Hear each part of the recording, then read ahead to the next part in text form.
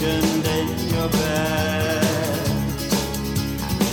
And now I know how Joan of Arc felt. Now I know how Joan of Arc felt.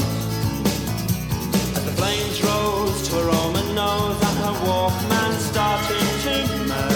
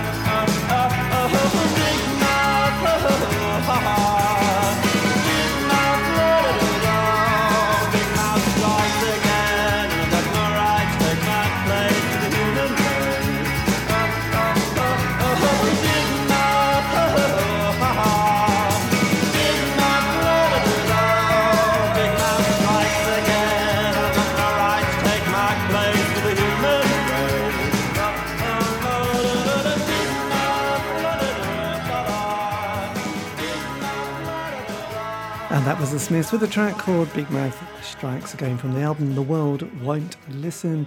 I'm David Eastaugh and this is the C86 Show.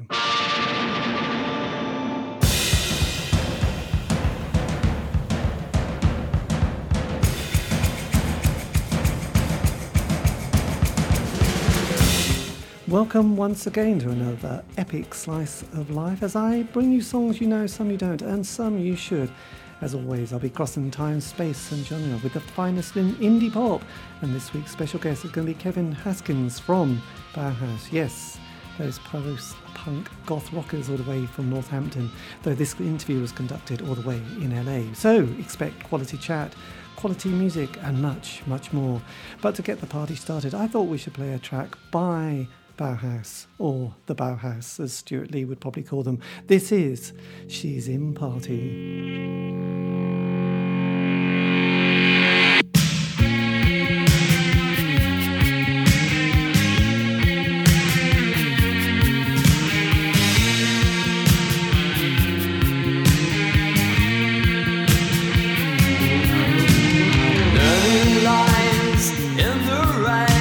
Special effects by lunatic and drinks.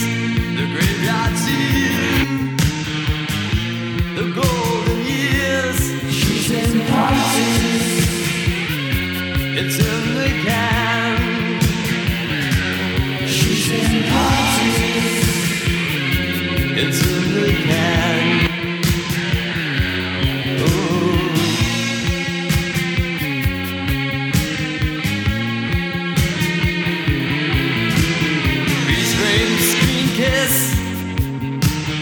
Hard heads under silent wigs. All guys tumble on the cutting room floor. Look like spawn on the cutting room floor. She's in the party. It's in the car. She's in the party. It's in the car. Night lights in the right.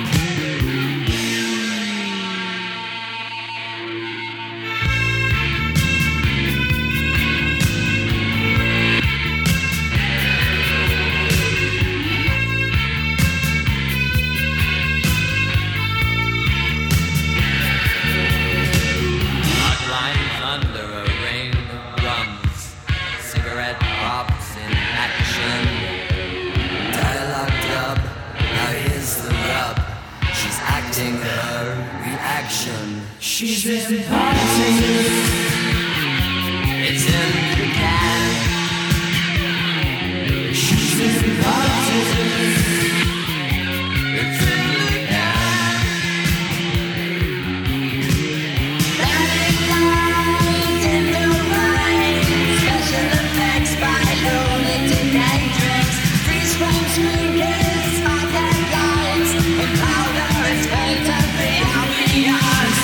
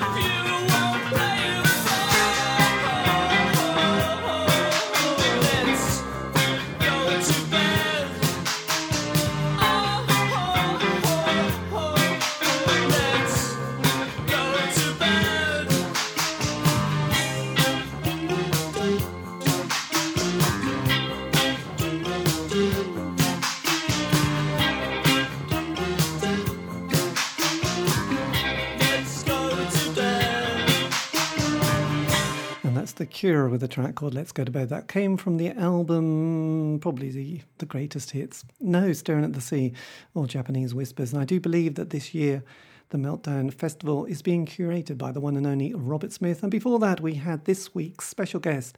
This is Bauhaus and the track called She's in Parties, because I caught up with drummer Kevin Haskins very recently. So I'll be bringing that interview very soon. And also a part of the interview was to do with the new book that he's put together, which is titled Bauhaus Undead, Visual History and Legacy. So we'll be talking about the band and also about the creative process of putting together that particular publication. But because I've got quite a bit of the interview and not a lot of time, I think we should play another track by Bauhaus. This is their version of Ziggy Stardust.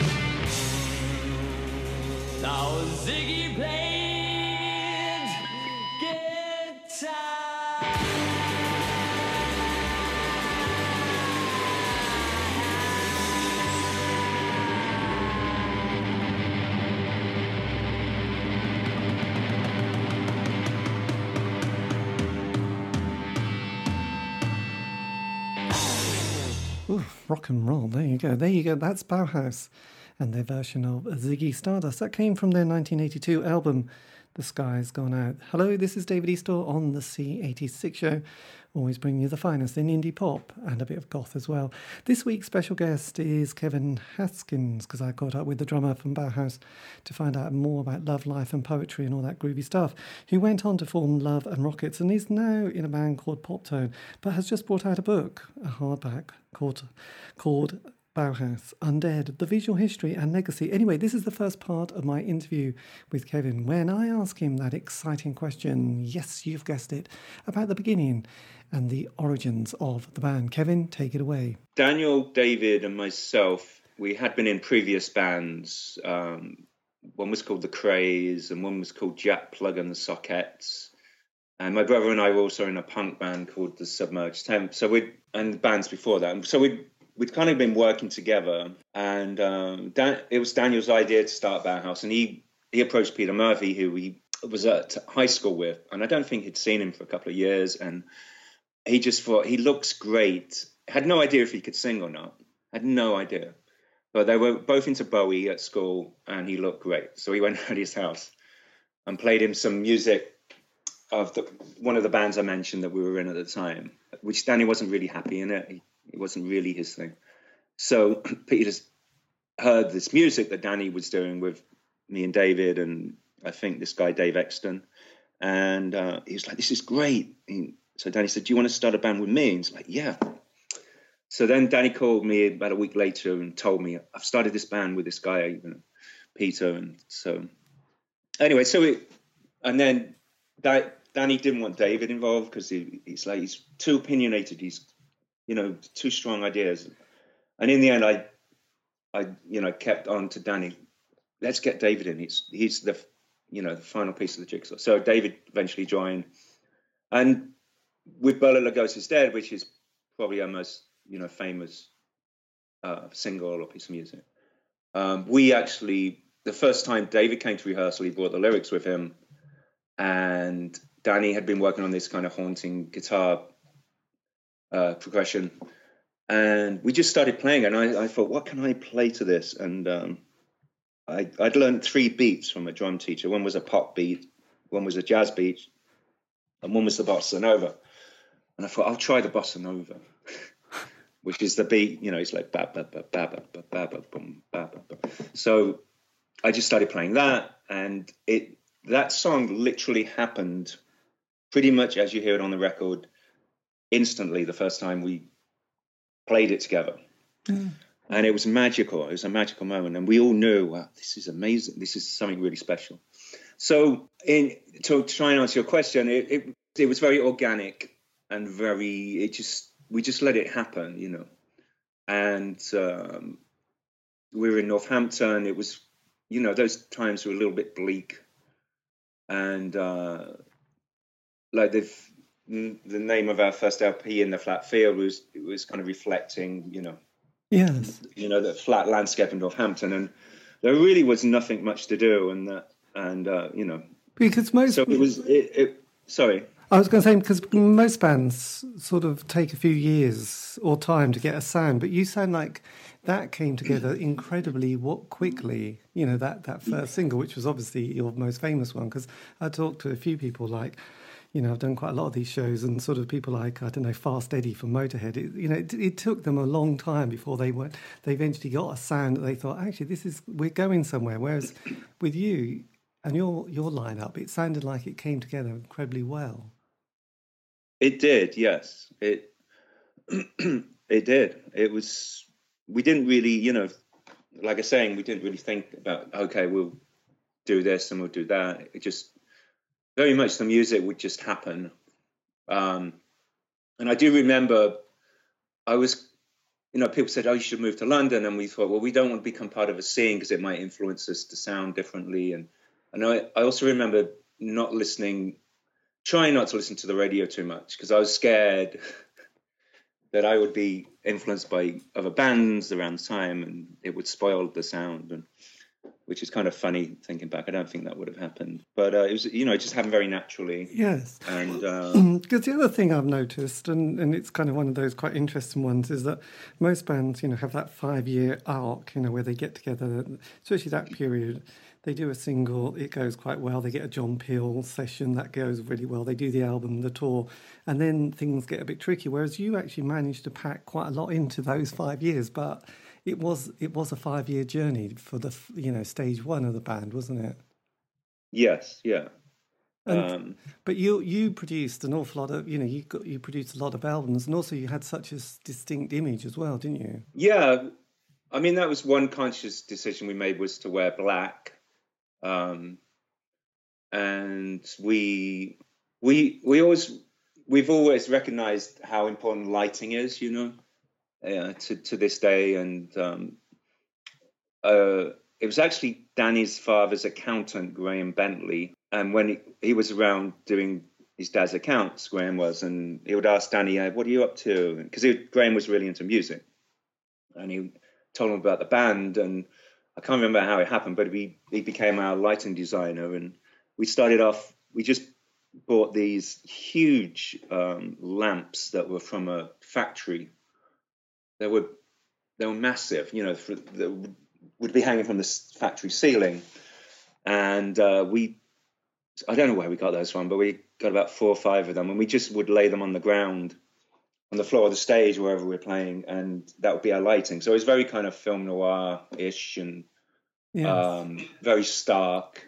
We would try and keep things simple, and so that might have been another little kind of decision we made, like to keep things stark and stripped down, not embellished. And you know, we had all been in bands and seen local bands where we would call them musos, where these guys would spend, you know, years and years like shredding and practicing scales. And actually all of us were kind of non-musicians. I think all of us were probably too lazy to bother to do that. So we were kind of limited to a degree, and we just used that to our benefit. And that's my first part of the interview with Kevin Haskins from Bauhaus. And like I said, he is currently just about to publish a new book about Bauhaus called Undead, The Visual History and Legacy. Anyway, this is David Easter on the C86 show. A bit later on, I will tell you how you can contact me. But to keep the party rolling, I think we should play another song. This is from the album In the Flat Field. This is Dark Entry, which is, the opening track on side 1. Check it out.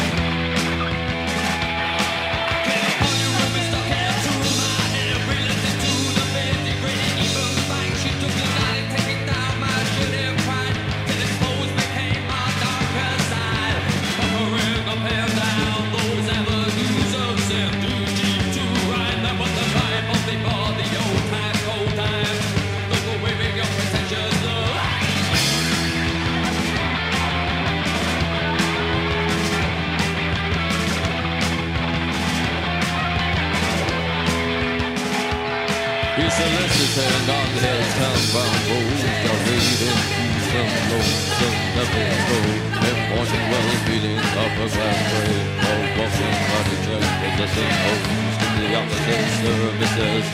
Exploitation of this finest work, so the people want pirates of office clerks, and he lays the vices his eye.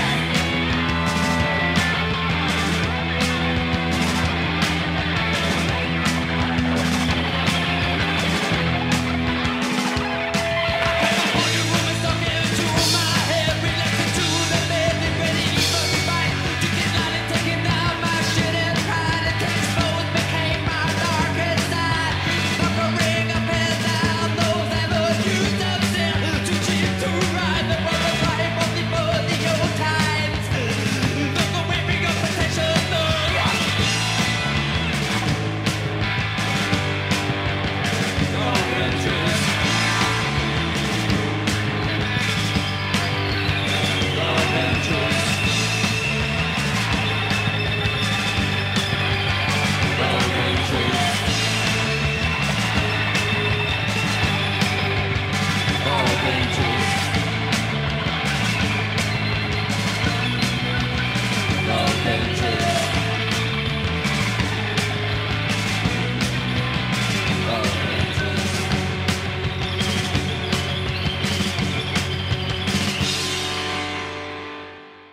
And that was the track called Dark Entries from the album In the Flat Field by Powerhouse. This is David East on the C86 Show. If you want to contact me, you can via Facebook or Twitter. Just go to @C86 Show and I will be there.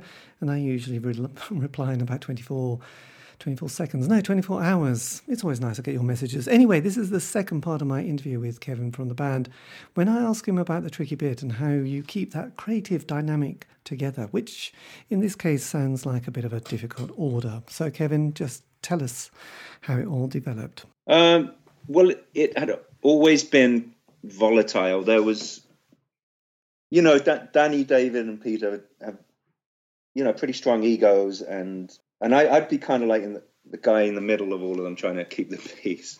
They had their opinions and their egos, and we should do it this way, and so there was a lot of friction, and I do think that helps form the sound of bands, because it's it's kind of a cliche, isn't it? What can you think of one band where they don't fight? Yes. Maybe there's exceptions, but so it was kind of on the cards, and that kind of tension and friction was building over the years, and it actually came as a big surprise to me, though, personally, when I can't remember, one of the band members said, "I don't want to carry on, let's have a meeting."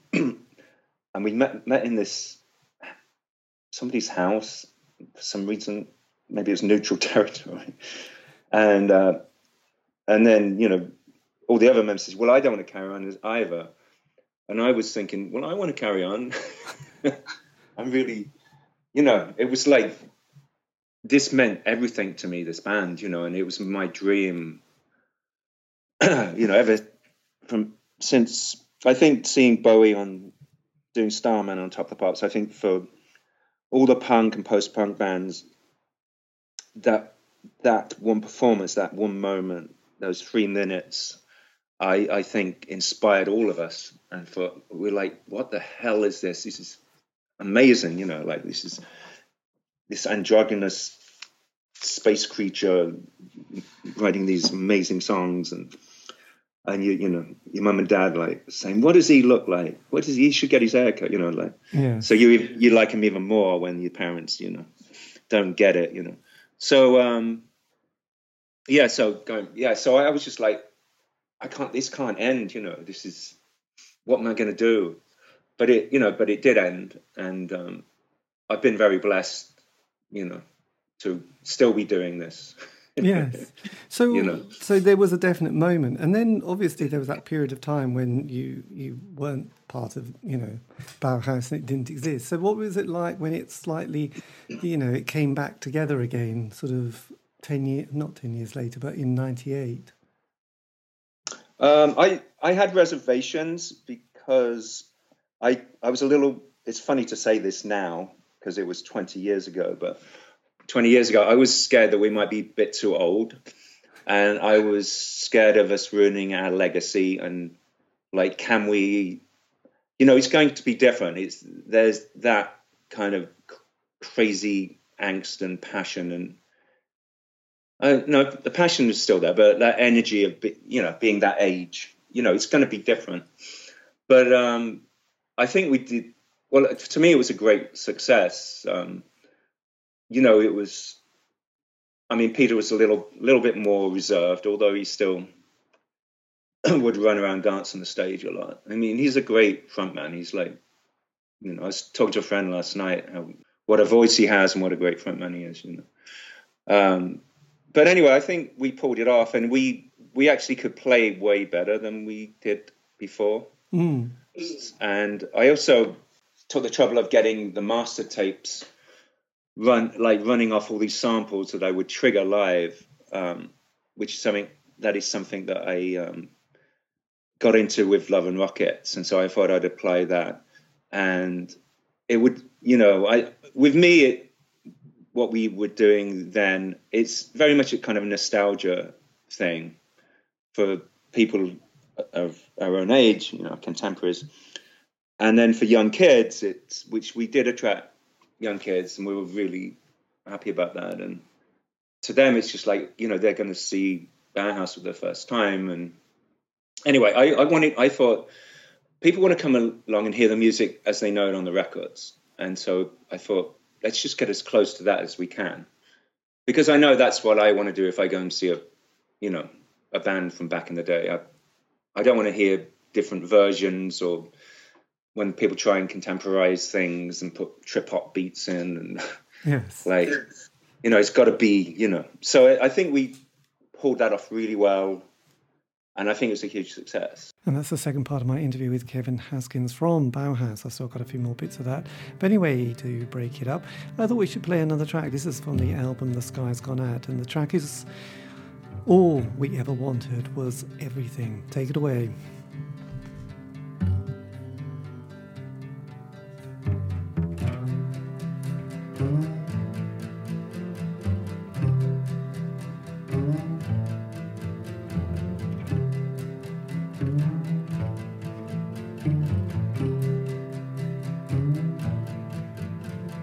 All we ever wanted was everything.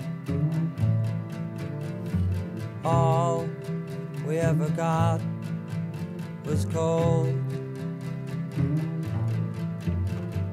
Get up, eat jelly, sandwich bars and barbed wire. Squash every week into a day.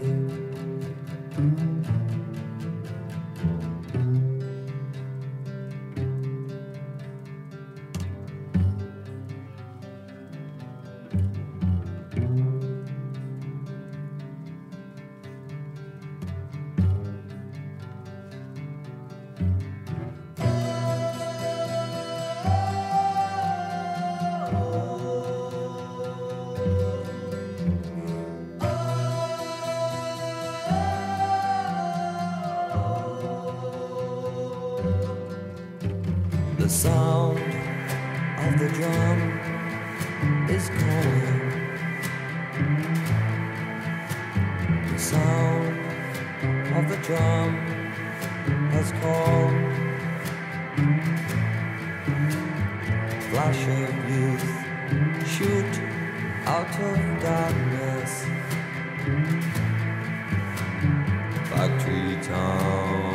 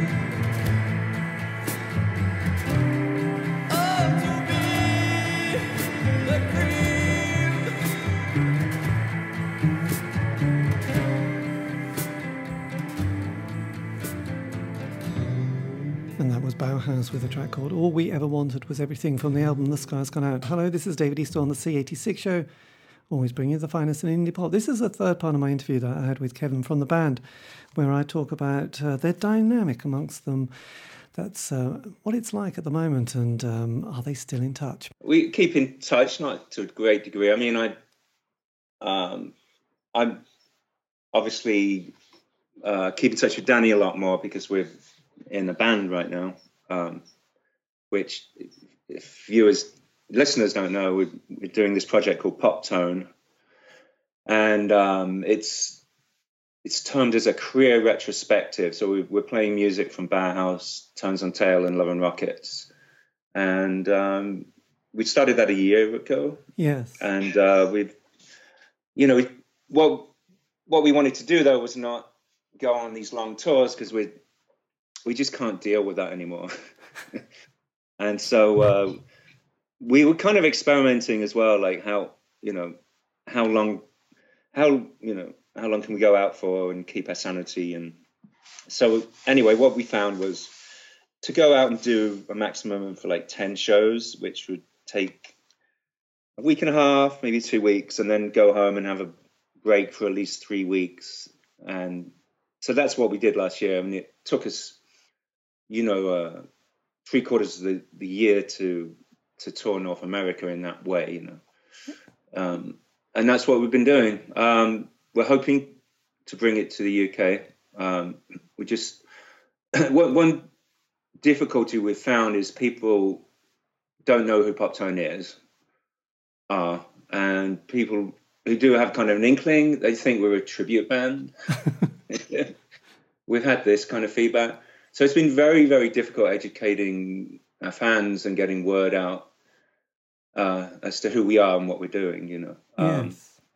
But we wanted to have a band name rather than, Kevin Haskins and Daniel Ash from, and all these bands. But we have been kind of using band logos and band names in advertising now because we realize, you really got to be very blatant and about what we're doing, Yes, well, quite. And what would you? Because obviously, it's quite impressive that you're still in a band. Most people, and you've continued music all the time, haven't you? As well, which most people, I've done this kind of show.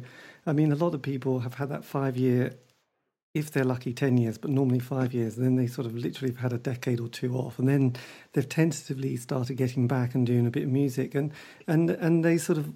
The thing about touring, it always comes up that, it's amazingly exhausting. Yeah, it's true. And when I talk about this, sometimes I get the impression people might think, oh, poor spoiled rock stars, But it is incredibly tedious. And when we would, we had a lot of success in North America with Love and Rockets, and we were playing really big amphitheaters, and there was a lot of pressure for us to tour longer and keep touring, and it actually split us up for like 2 or 3 years. And I remember on that tour, it just plays with your mind in such a weird way that you'd be checking into hotels, you literally wouldn't know what day it was, and in one hotel, if you use a chain of hotels, that you'd feel like you're in the same room, but you're not. And you wouldn't know sometimes which city you're in. I know it sounds ridiculous, but it's true. And you'd have a tour manager just, waking you up and getting you into the car or getting you on the plane. And so you don't really have to think that much. So you kind of become this weird, kind of in this zombie state, and it just plays with your head. And I can, understand why bands would destroy hotel rooms. Yes. It does send you a little bit insane. So, yeah, but we've actually been really enjoying touring in this way where you just go out and do a handful of shows and have a break, and it's fun. And my daughter, we auditioned a couple of bass players, and my daughter got the job of playing bass. Her name's Diva. She's my oldest daughter. So that's a wonderful, beautiful thing. And that's the third part of my interview with Kevin Haskins from Bauhaus, and talking about life with other bands, Love and Rockets and also Poptones. I'm aware time is ticking on. So I'm going to play the fourth part, which is quite a short bit, then a song, then a few more bits of the interview. This is when I ask him what he would say to his 18-year-old self. I think the only thing I'd probably regret is, to be honest, getting involved in drugs on the road. And I think that's, kind of ties in what we were just talking about, to because you're just, also you're doing these big shows, you come off stage and your adrenaline is just, you want that, keep that feeling going. So I think that's why a lot of bands fall into doing drugs and stuff. And it was never like a huge problem, but now I really enjoy when I visit a city, I can get up in the morning and go and walk around and visit we were in Guadalajara a couple of weeks ago, and I'd go out with Diva, and we visited an amazing church and these Mayan ruins, and then had a little snack in a cafe, and normally I'd be sleeping off a hangover, if that was like 40 years ago. Yes. So that's the one thing I'd say, Kevin. Try and don't get too involved in the drugs and partying, and kind of enjoy places you're going more. Yeah. But I think aside from that, I've had a really blessed career, and I feel extremely, extremely fortunate, and it's still going. Wise words indeed. I hope you're paying attention and making notes, because I will test you at the end of the show just to just check that up. But anyway, look, there's still quite a bit more of the interview, and I was going to play another track, but instead I want to play another section where I ask Kevin a little bit about the wonderful world that is record labels, publishing, and all that wonderful admin stuff. Kevin, explain how the record label world worked. Not really. Well, in a way, I mean, we were really naive, extremely naive, and very eager.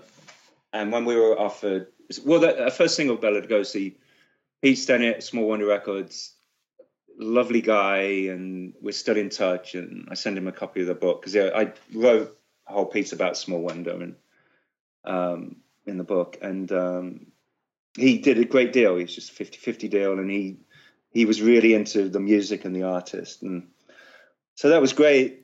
But then we wanted to stay with him, and he said, I think you guys are going to get too big for my resources. You need to go to a bigger label. So we ended up on 4AD, which was a subsidiary of Beggars Banquet.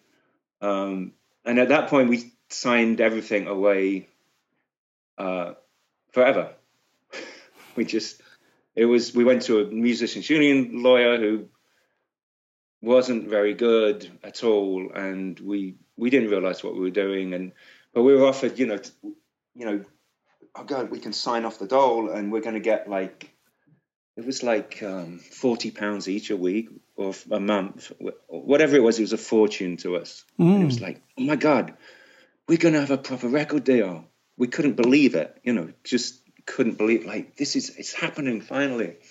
So we're so excited, and we just didn't really know or take too much trouble in the business side of things. And we still get royalties, though. We have a cut of all those, if records still sell or get licensed, But we actually retained ownership of Bela Lugosi's Dead. I won't go into details why, but we did.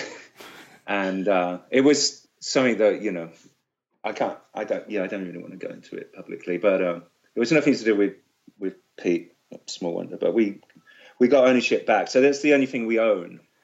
And it's really lovely to have one thing and such a benchmark piece of our career, Yes. So it's lovely to own that, but that's all and then, as years went on, as you get older, you get more interested, and you kind of learn more.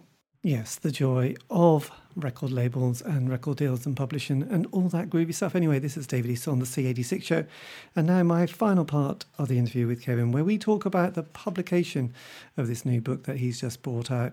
That's just, I think, available now from all good bookshops and probably from the internet. So yes, Kevin, take it away. Explain that 3-year process of bringing this book into fruition. A friend of mine, Matt Green, who works at Cleopatra Records, he suggested that I do a coffee table book. I think it was 3 years ago, around this time, 3 years ago. And I had no thoughts before about doing anything like that. He knew that I had a big container, huge plastic container in my basement full of memorabilia and stuff I'd collected. And so I thought it was a great idea, and I was excited. So his company actually made me an offer, but I just felt for the amount of work and effort and value that I'd put in the book, I thought it was too low. So he said, Kevin, we're good friends. You have my blessings. I said, yeah, I just want to self-publish. And he's like, yeah, great, good luck. So off I went on this journey, and I kept running into this guy called Jeff Anderson at shows, and we kind of hit it off. And probably on our third or fourth meeting at gigs, I said, well, what do you do? And he said, I do all these box sets and books. And he said, yeah. And this guy has a lot of kind of enthusiasm, and he's a big character, you know, and a lot of energy and very, you know, excitable. And he said, yeah, you should come around and see my stuff. And I went around, and it was amazing. It was, he's done work for Beck and Roger Waters and Fleetwood Mac, Nine Inch Nails, Sigur Rós, and these beautiful box sets. Yes. And I said, Jeff, like, we've got to work together. I just love this stuff. And he was like, I'm so excited. It's Bauhaus, man. It's Bauhaus, you know. So so we formed like a team, and he brought in some designers, Donnie and Kaylee Carrington, these lovely people, very talented. So they did the layout and archiving all my stuff. And then Jeff and I just really got invested in the whole artistic side, and just, yeah, I said, I want a really big book. Like, it would be like 21 inches by 13 inches with a, you know, slip cover. And we just really got carried away on that side of things and didn't really put a lot of attention into the business side of things. For example, figuring out how much it would cost to ship a book that size and that weight, you know. So I tell you, I've learned so much. I know everything about publishing, about shipping, about fulfillment centers, about books. So anyway, we went off and designed the book, and that took, you know, quite a long time. And I started writing stories, and it was kind of, I thought, well, I won't be able to remember anything. But when you start writing, things come back to you. So yeah. I really enjoyed that process as well. It was a very enjoyable part. And I referenced at the time, I think, Johnny Lydon's book and Peter Hook's book. And I just noticed how they spoke in their language. You know, there wasn't any pretense. And I thought, well, that's the way. Because I was just learning how to do all this on my own, you know. Yes, quite. So that's the way to do this, you know. It's like, just don't try and, you know, be kind of grandiose with words and use vocabulary that you don't normally use, you know. Just be real. And so that kind of, I felt that worked. Just, I did come across the idea one day of starting some of the stories in a kind of a little bit of an oblique way to kind of draw the listener in or the reader in, and then go into the kind of the story. So that was, I don't know where I got that from, but I used that concept a few times. So anyway, on we go. So I started doing, you know, about a few months before we were going to put it on pre-sale, because I didn't have any money to make the book. It cost a lot of money, especially this big book. And so I was doing a pre-sale. So I needed to get orders for the book. And when I had enough money in the bank, then I could go and get it made and fulfill those orders. And a few months before that date, I started social media work, and I got a publicist. And it wasn't until a few weeks or couple of weeks before the sale I got with Jeff, and I said, okay, well, you know, what are we going to price this at? And started to look at the business side. And it was then that we realized, oh my God, this is going to cost a fortune to make. It's going to cost a fortune. What, you know, but we, you know, I'd been advertising all aspects of it. So it was too late, you know. So I was just like, you know, just hope that we get those sales. And, it went on sale on this specific day. I think maybe it was Halloween a couple of years ago. And looking on my website, the way, you know, the part that generates the money, and I wasn't seeing any orders coming in. And I was, you know, you have to do a lot of, you know, typically you have to get a lot of orders the first couple of days, you know. And there were no orders. And I called up, I think it was Wix, the website builder I was using, and they said, "Oh, we're really sorry, our servers have just gone down today." And I was yelling at this guy saying, "No, you can't do this to me. I've been working on this book for 2 years. I've just launched it today. You can't, when are they going to be back up?" And he's like, "Typically takes about 6 or 8 hours." I'm like, "No, you can't." It was devastating. And then they finally came. They were working probably about 5 hours later, and then I started to get orders coming. My God. But I could have lost quite a lot of people, you know. Yes. And anyway, long story short, I didn't get enough orders. I've spoken to publishers since, and they were very impressed. When you look at the cost and the size of the book, they were very impressed that I got that many orders. But I didn't get enough to get it made, so I had to reimburse everybody.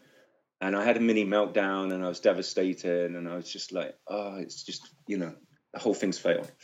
So plan B went to approach publishers, but this time I wanted, you know, good distribution and it to be able to be put on Amazon. And most of the people who were interested were in the UK, selling from their websites. And I'm like, I can't, because most of 2/3 of our Bauhaus audience were in North America. It's just a fact. Yeah. And so there's the bigger market. So I'm thinking, well, really, I need to have the publisher based there or have, you know, distribution in North America.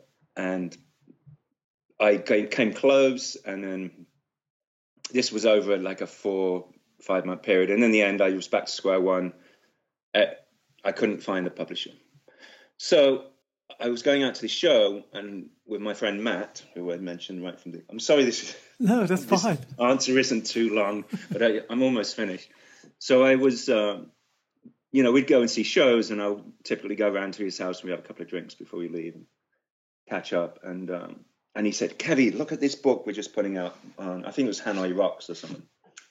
And I was like, "Oh, that's great." Yeah, and he was showing me the book. He said, "Yeah, we did a really good deal with them, for them." And I won't mention what it was, but I was like, "Wow, that's great." And then I was like, "Matt, do you think you could do the same deal for me?" And he said, "Kevin, I think we could." So I ended up where I started. I did get a better deal, but, you know, it was this crazy journey I went on for like 2 years. And that's the final part of my interview with Kevin Haskins from Bauhaus, also in Love and Rockets and also currently in Pop Tone. Yes, so like I said during that, and as he was just talking, there is a new book out that he's put together, which does look absolutely fantastic. So a big thank you, and thank you for listening. I'll leave you with a bit more music. This is going to be The Passion of Lovers. Thank you, have a great week, and tune in for next week because I'll have another special guest. There you go, check me out.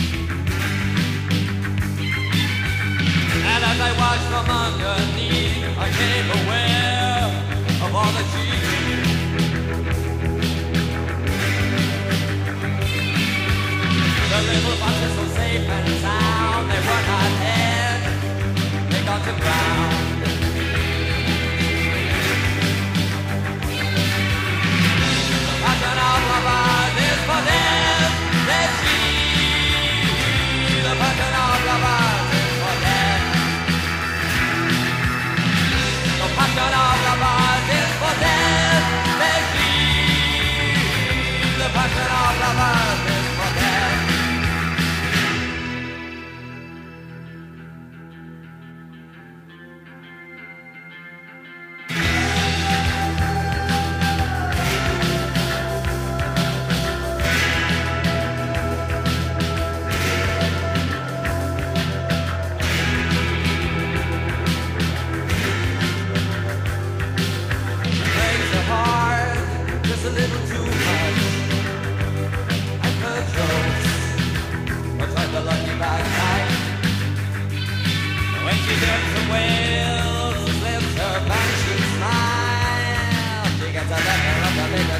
better.